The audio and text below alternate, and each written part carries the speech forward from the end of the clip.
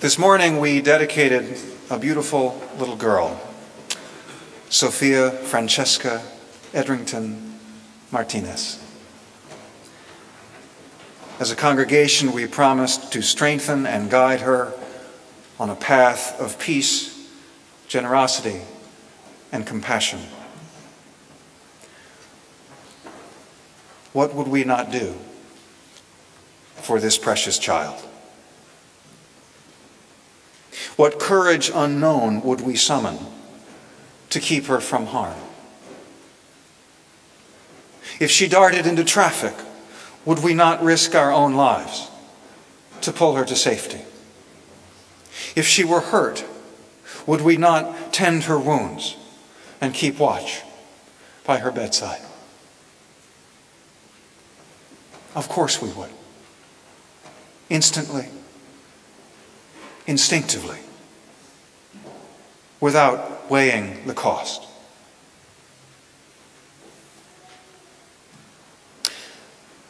Last Thursday afternoon, many of us were transfixed for hours by the drama of a 6-year-old boy apparently trapped in a balloon, floating in the Colorado skies. TV news cut away from the President of the United States to trace the balloon's flight, interview the neighbors, psychoanalyze the parents, speculate wildly about aerodynamics and air temperature. Breathless, we watched and worried, and many of us prayed. To save one child, we would do anything. But to save millions of children, the hungry, the sick, the abused, the oppressed, what do we do? What do we do to safeguard the earth they will inherit? Today we stand for climate justice. I say climate justice because the phrases global warming and climate change fail to convey the urgency and immorality of our situation. We in the United States are 5% of the world's population, but we consume 25% of the world's resources. The impacts of climate disruption, famine, drought, flood, storm, economic stress, agricultural collapse, forced migration, will burden disproportionately those least responsible for the problem, the poorest and most vulnerable people on the planet. Professor of Environmental Studies David Orr sums up our situation. We've already warmed the planet by 1.4 degrees Fahrenheit. We are committed to another degree of warming. It's too late to avoid trauma, but it might not be too late to avoid catastrophe. There are no magic bullets. It is truly a global emergency. I put it this way. We're all on a train, speeding toward a rock slide. Already the stopping distance of the train exceeds the track ahead, but we're not even pulling the brake. Why do we not act? The very gravity and complexity of the problem make us feel powerless, especially in a political system dominated by wealth and entertainment masquerading as news. My colleague, the Reverend Claire Butterfield, says people avoid environmental action because they know just enough to be terrified. But terror is a luxury we can no longer afford. Our kids are in danger. We're the grown-ups. We've got to do something. We don't have a choice. We are told to change light bulbs. Changing a light bulb is good. Changing a senator is better. Changing our lifestyles is essential, but it is not enough. And it will not happen in sufficient quantity and quality until supported by market signals demanded by law. That's why the right wing is apoplectic about climate change, which they denounce as a fraud and a Trojan horse for world government. We don't need world government to stop global warming, but we do need world cooperation and governmental leadership. 10 days ago, I helped clean up after a pizza party at Cambridge Friends School, where my daughter Lucy is in kindergarten.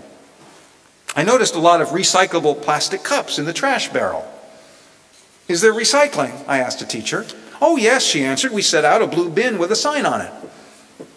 So I got down on my hands and knees and plunged my hands into the trash, searching for every cup with that little triangle on it, not wanting a single one to go to waste. I collected a couple of dozen, but the deeper I got in the trash, the stickier and nastier it got. When I reached an impenetrable layer of sour cream and chive dip, I decided to call it a day. And it got me thinking, if the highly educated, thoughtful, concerned parents of a Quaker school in one of the most liberal cities in the United States throw their recyclable cups in the trash, what prospect is there for voluntary personal lifestyle change as a strategy for climate justice? Why did they throw their cups away? Because it didn't cost them anything. Plastic is cheap. Throwing it away is cheap. Recycling is a bother. If those cups cost $1 each, would they have been thrown away? What about $5 or $10? Some of us sometimes respond to our conscience, but everybody responds to price. Last weekend, Julie and I went hiking in the Green Mountains. I bought a new backpack for the trip. Was it made of canvas, leather, wood, and other sustainably harvested and compostable materials? No! It was made of nylon and aluminum. Not only that, I could have found a backpack at EMS in Harvard Square, but I drove 15 miles to REI in Reading. Why? I like REI. They're a cooperative. I'm a member. They have a bigger selection. And gas is cheap. When gas is cheap, people drive, even environmentalists, even when we don't have to. When gas is expensive, everything changes. People stop buying SUVs. They start carpooling and bicycling and taking the T. They move closer to where they work.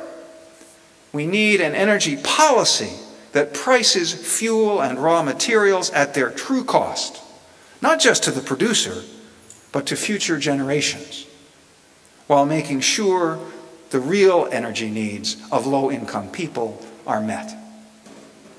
The political dynamic of climate justice is daunting.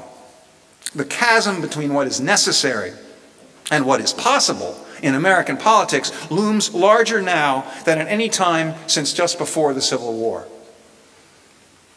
The climate bills passed by the House of Representatives and pending in the Senate are both laced with loopholes and giveaways to energy and extraction interests. These bills need desperately to be strengthened. But even more, they need to be passed. With first the economic stimulus and now health care taking priority, it seems unlikely that Congress can pass climate legislation in time for the all-important international climate talks in Copenhagen in December. So our diplomats will be negotiating with China and India, swiftly emerging as major contributors to global warming, with the United States uncommitted to any greenhouse reductions at all.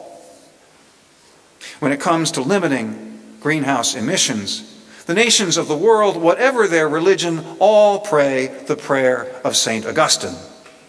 Lord, make me chaste. But not yet. So we have our work cut out for us. We must sound the alarm of a climate in crisis and incite a timorous Congress to bold action. At 2 o'clock this afternoon, climate prophet Bill McKibben will address a climate convocation of religious, academic, and civic leaders at Memorial Church in Harvard Yard. Unitarian Universalist Association President Peter Morales will lead us in prayer, and I will lead us in song. This coming Saturday, October 24, is the International Day of Climate Action, sponsored by 350.org, the global network McKibben founded to spread the conclusion of scientists that our atmosphere can tolerate no more than 350 parts per million of carbon dioxide without catastrophic global warming. Unfortunately, we're already at 390 parts per million.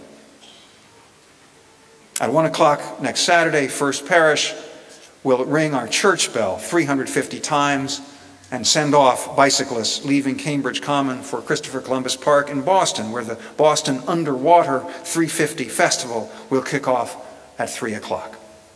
I hope you can join these actions and many others described at 350.org. Beyond October 24, we have to mobilize voters to make climate justice a compelling priority. Although polls indicate a solid majority of Americans want action to stop global warming, the power of entrenched lobbies for carbon-based industries tilts the playing field against us. We have to make our grassroots more influential than their AstroTurf. A poll last January found that American voters ranked global warming dead last among 20 concerns.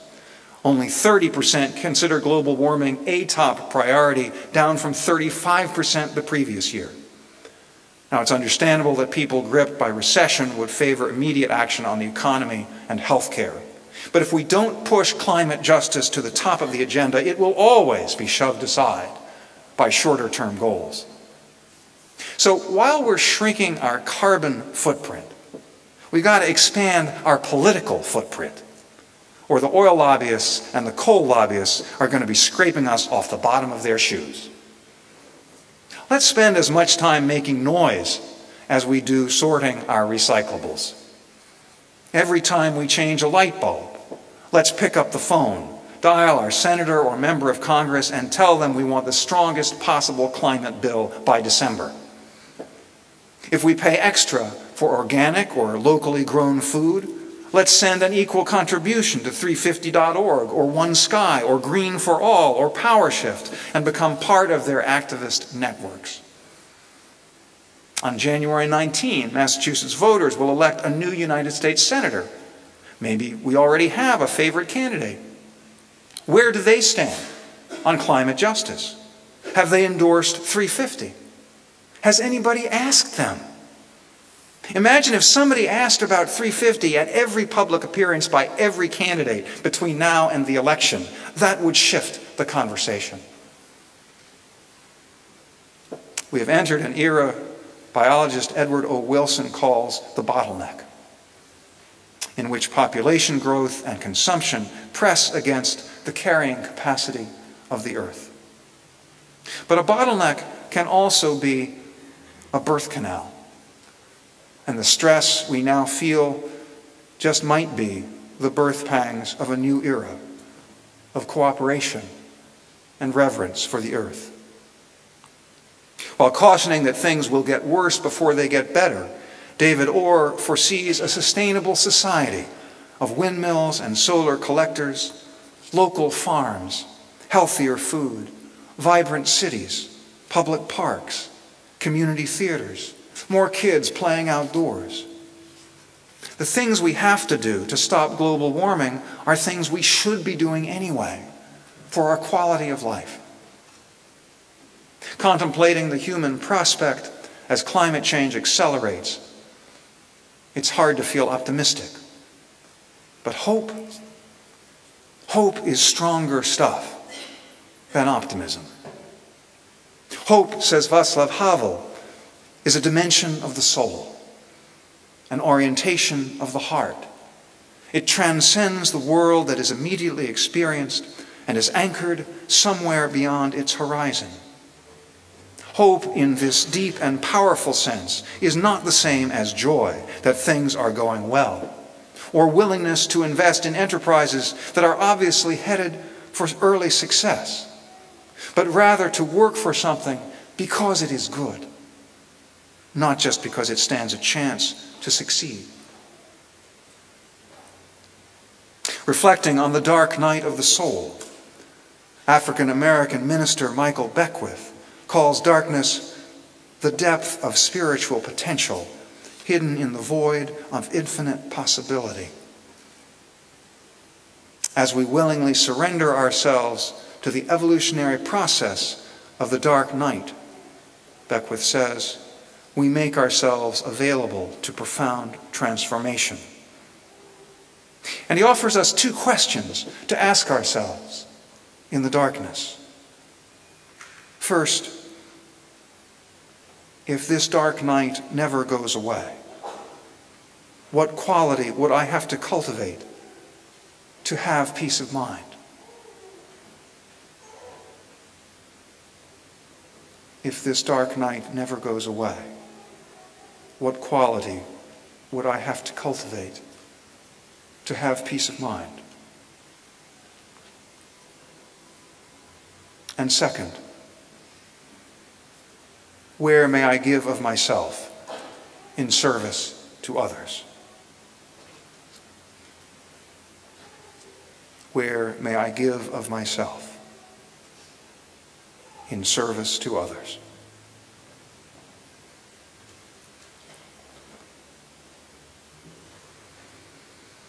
Between despair and hope lies devotion. Devotion is love without possession, commitment without attachment. We cannot know what the future holds for us or for Sophia,